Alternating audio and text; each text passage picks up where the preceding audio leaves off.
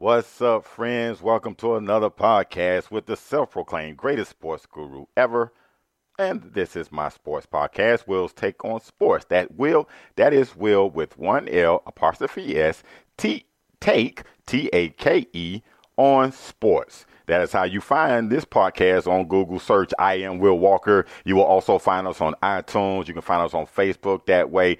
And we're also on the TuneIn app. And also the podcast, you can follow the podcast on Twitter and Instagram at WWS_sports show. And you also can drop me a line if you have any questions or comments about the podcast. Here's the podcast email, willwalkershow@yahoo.com. And with my contact info out of the way, let's get this show started.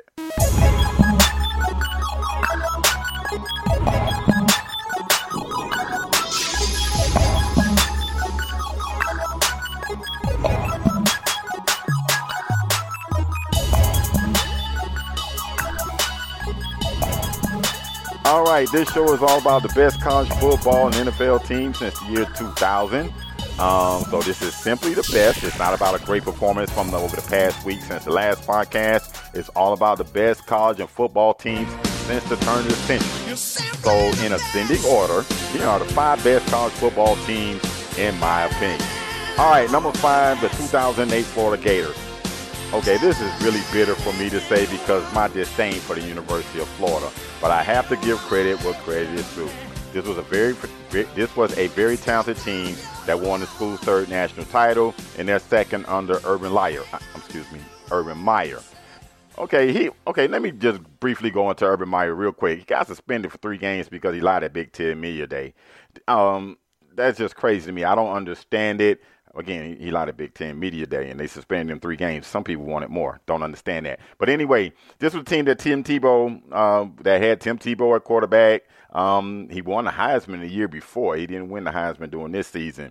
And he had his famous no other play. And I just want to say one thing. Let Tim Tebow finish. To the fans and everybody in Gator Nation, I'm sorry. Extremely sorry.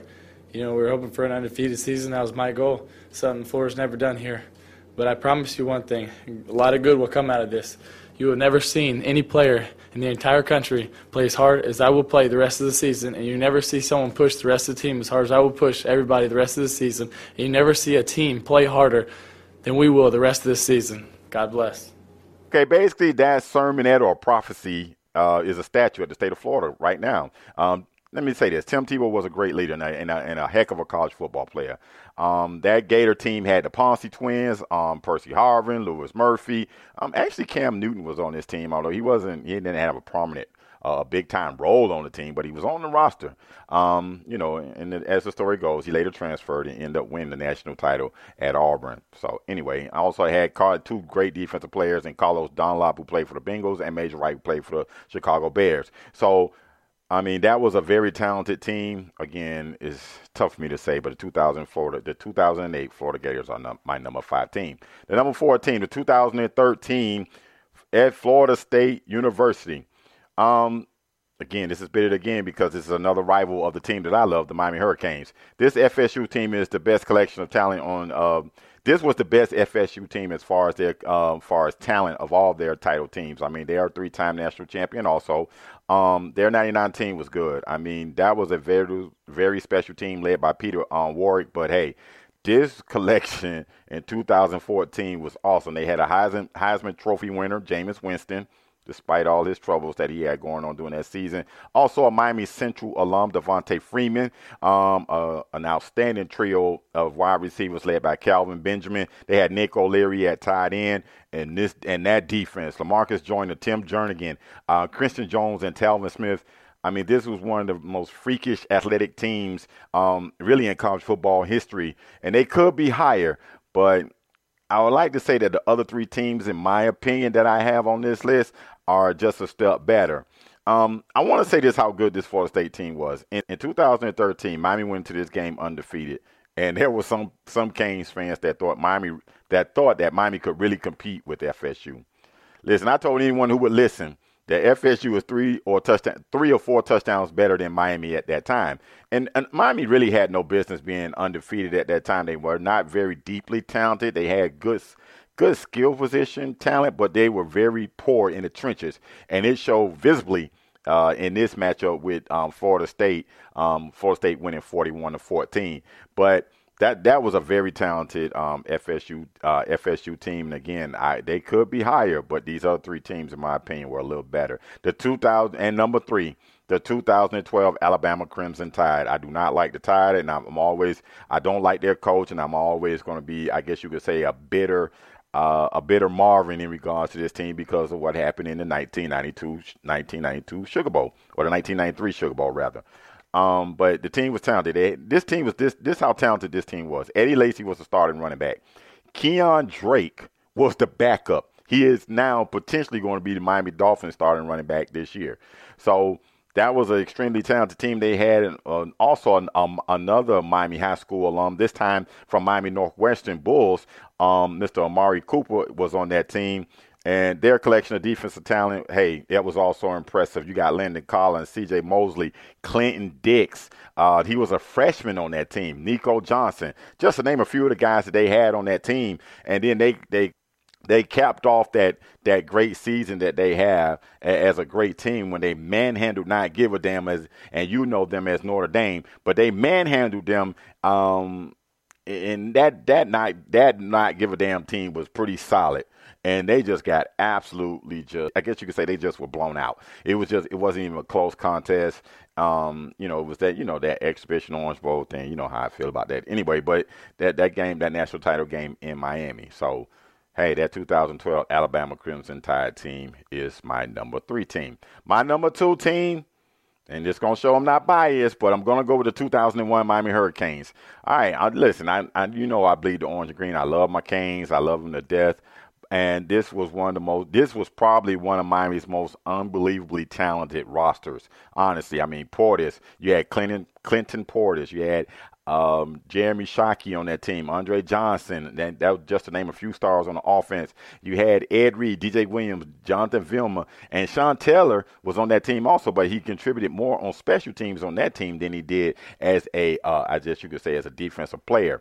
Let me say this. Bush Davis resurrected Miami back to the prominence with some very innovative recruiting. They were on probation. They had some scholarship reduction. So he did some innovative recruiting. And although he did move on to the Cleveland Browns before he can enjoy the fruits of his labor, it was him and his staff recruiting efforts that built that talented roster. Should have been back-to-back natty title winners. I mean, hey, but that stupid computer system that kept them out of the 2001 opportunity to play for the national championship, and a Terry Porter delayed press interference call in 2003 denied my Canes from an unprecedented feat of three-peating as a national champion. Yeah, like I said, I'm a bitter Marvin, and like I same way how I feel about the Tide, I still hate the Suckeyes to this day because of that game. But anyway, number 2 college football team since the turn of the century, the 2001 Miami Hurricanes. And number 1, the 2004 USC Trojans. This was, just the way they won the national title game and the blowout that they had over the team that was supposed to be even par with them in the national title game that was also in Miami. Well, that's a common theme. A lot of championship caliber ball games were played in Miami. But anyway, Reggie Bush was on that team. Lindell White, Matt Leinart.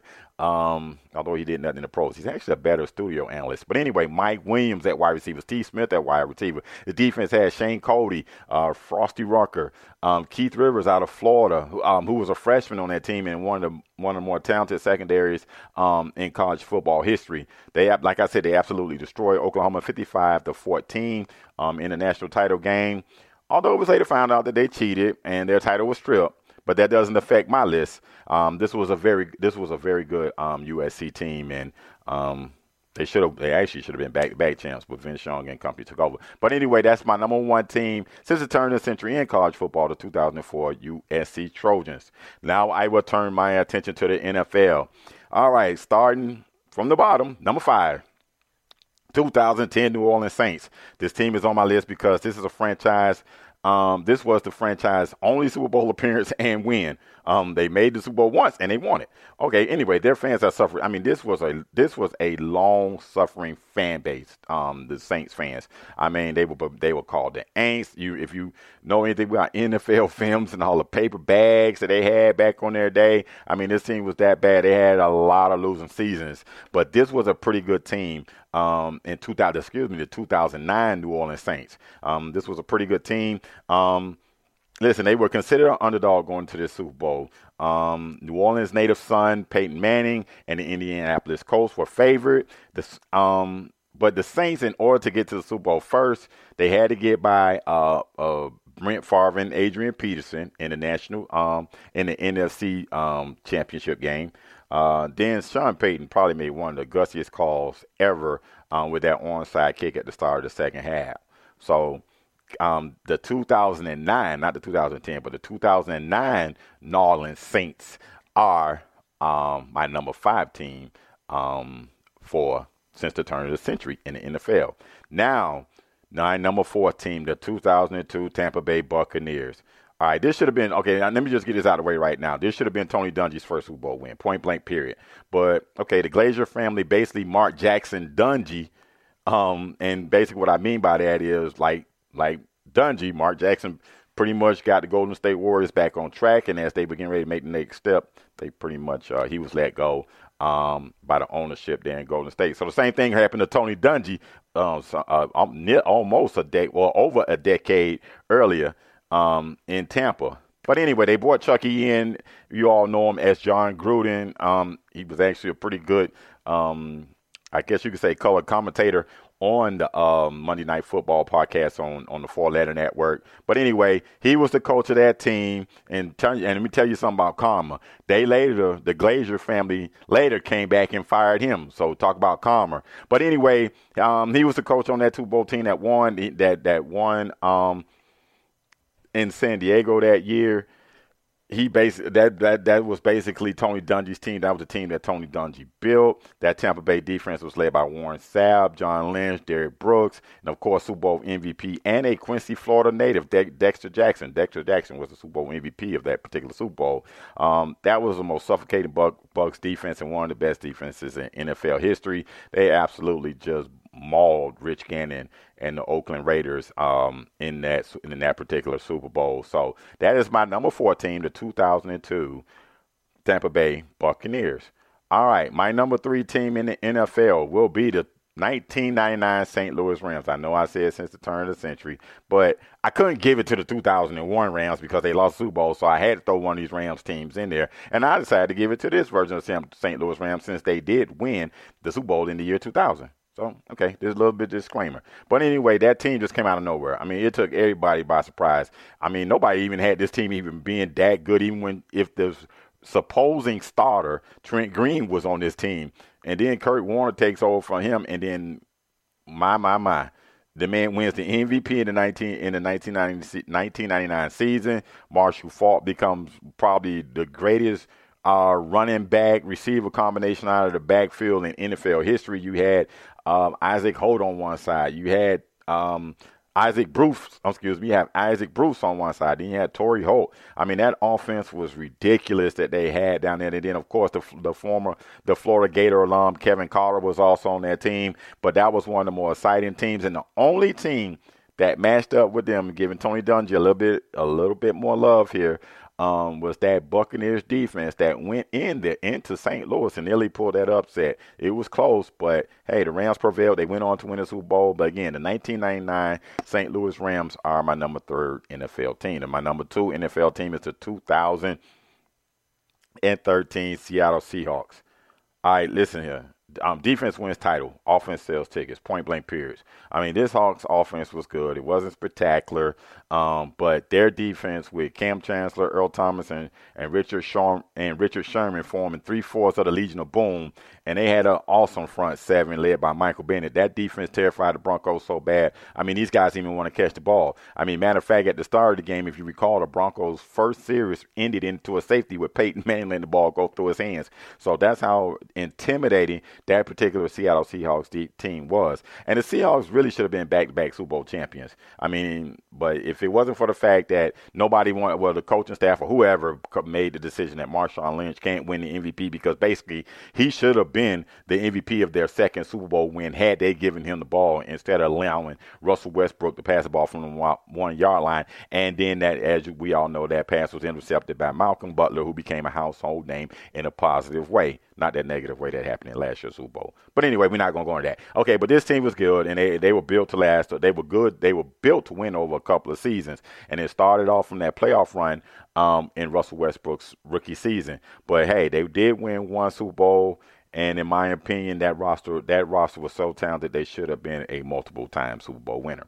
All right, number one, the 2003 New England Patriots. This is the only back-to-back Super Bowl winner since the turn of the century in the NFL. And that Patriots bunch was good. I mean, they of course were led by Brady and Belichick, just like they are now. And be honest with you, really over all 5 Super Bowl wins that the Patriots have since the year 2000, it's been a common theme in Belichick and Brady. And yes, that 03 team had names like Mike Vrabel, Teddy Bruschi, Corey Dillon at running back. They had and some other great players on that team. It's always been Brady and Belichick. They were the main characters then, and they are the main characters now. Basically, like that song says, same script, different cast. That's all that is. All right, that's the band striking up, and it is time for me to get out of here. I want to thank you so much for listening to Will's Take on Sports. I want to thank you all for listening and downloading. I appreciate it. Again, like I said, if you got anything you would like to add as far as a comment or a question that you may have for me or something that you would like for me to bring up on the podcast, just drop a line at willwalkershow@yahoo.com. Again, don't forget to follow us on Instagram and Twitter at WWS_Sports Show. And also we can be followed at www.blogtalkradio.com/WTOS. Facebook, you can follow us there. Don't forget about iTunes and tune in. All right, I want to thank you all again so much for your patience. I'm so grateful that I got this loyal core following. And I like to say this at the end of every show. Say a prayer for somebody, because prayer changes things. I'll see you later this week with the second installment of this podcast, of my podcast, and also my preview of the college football season. I'll holla.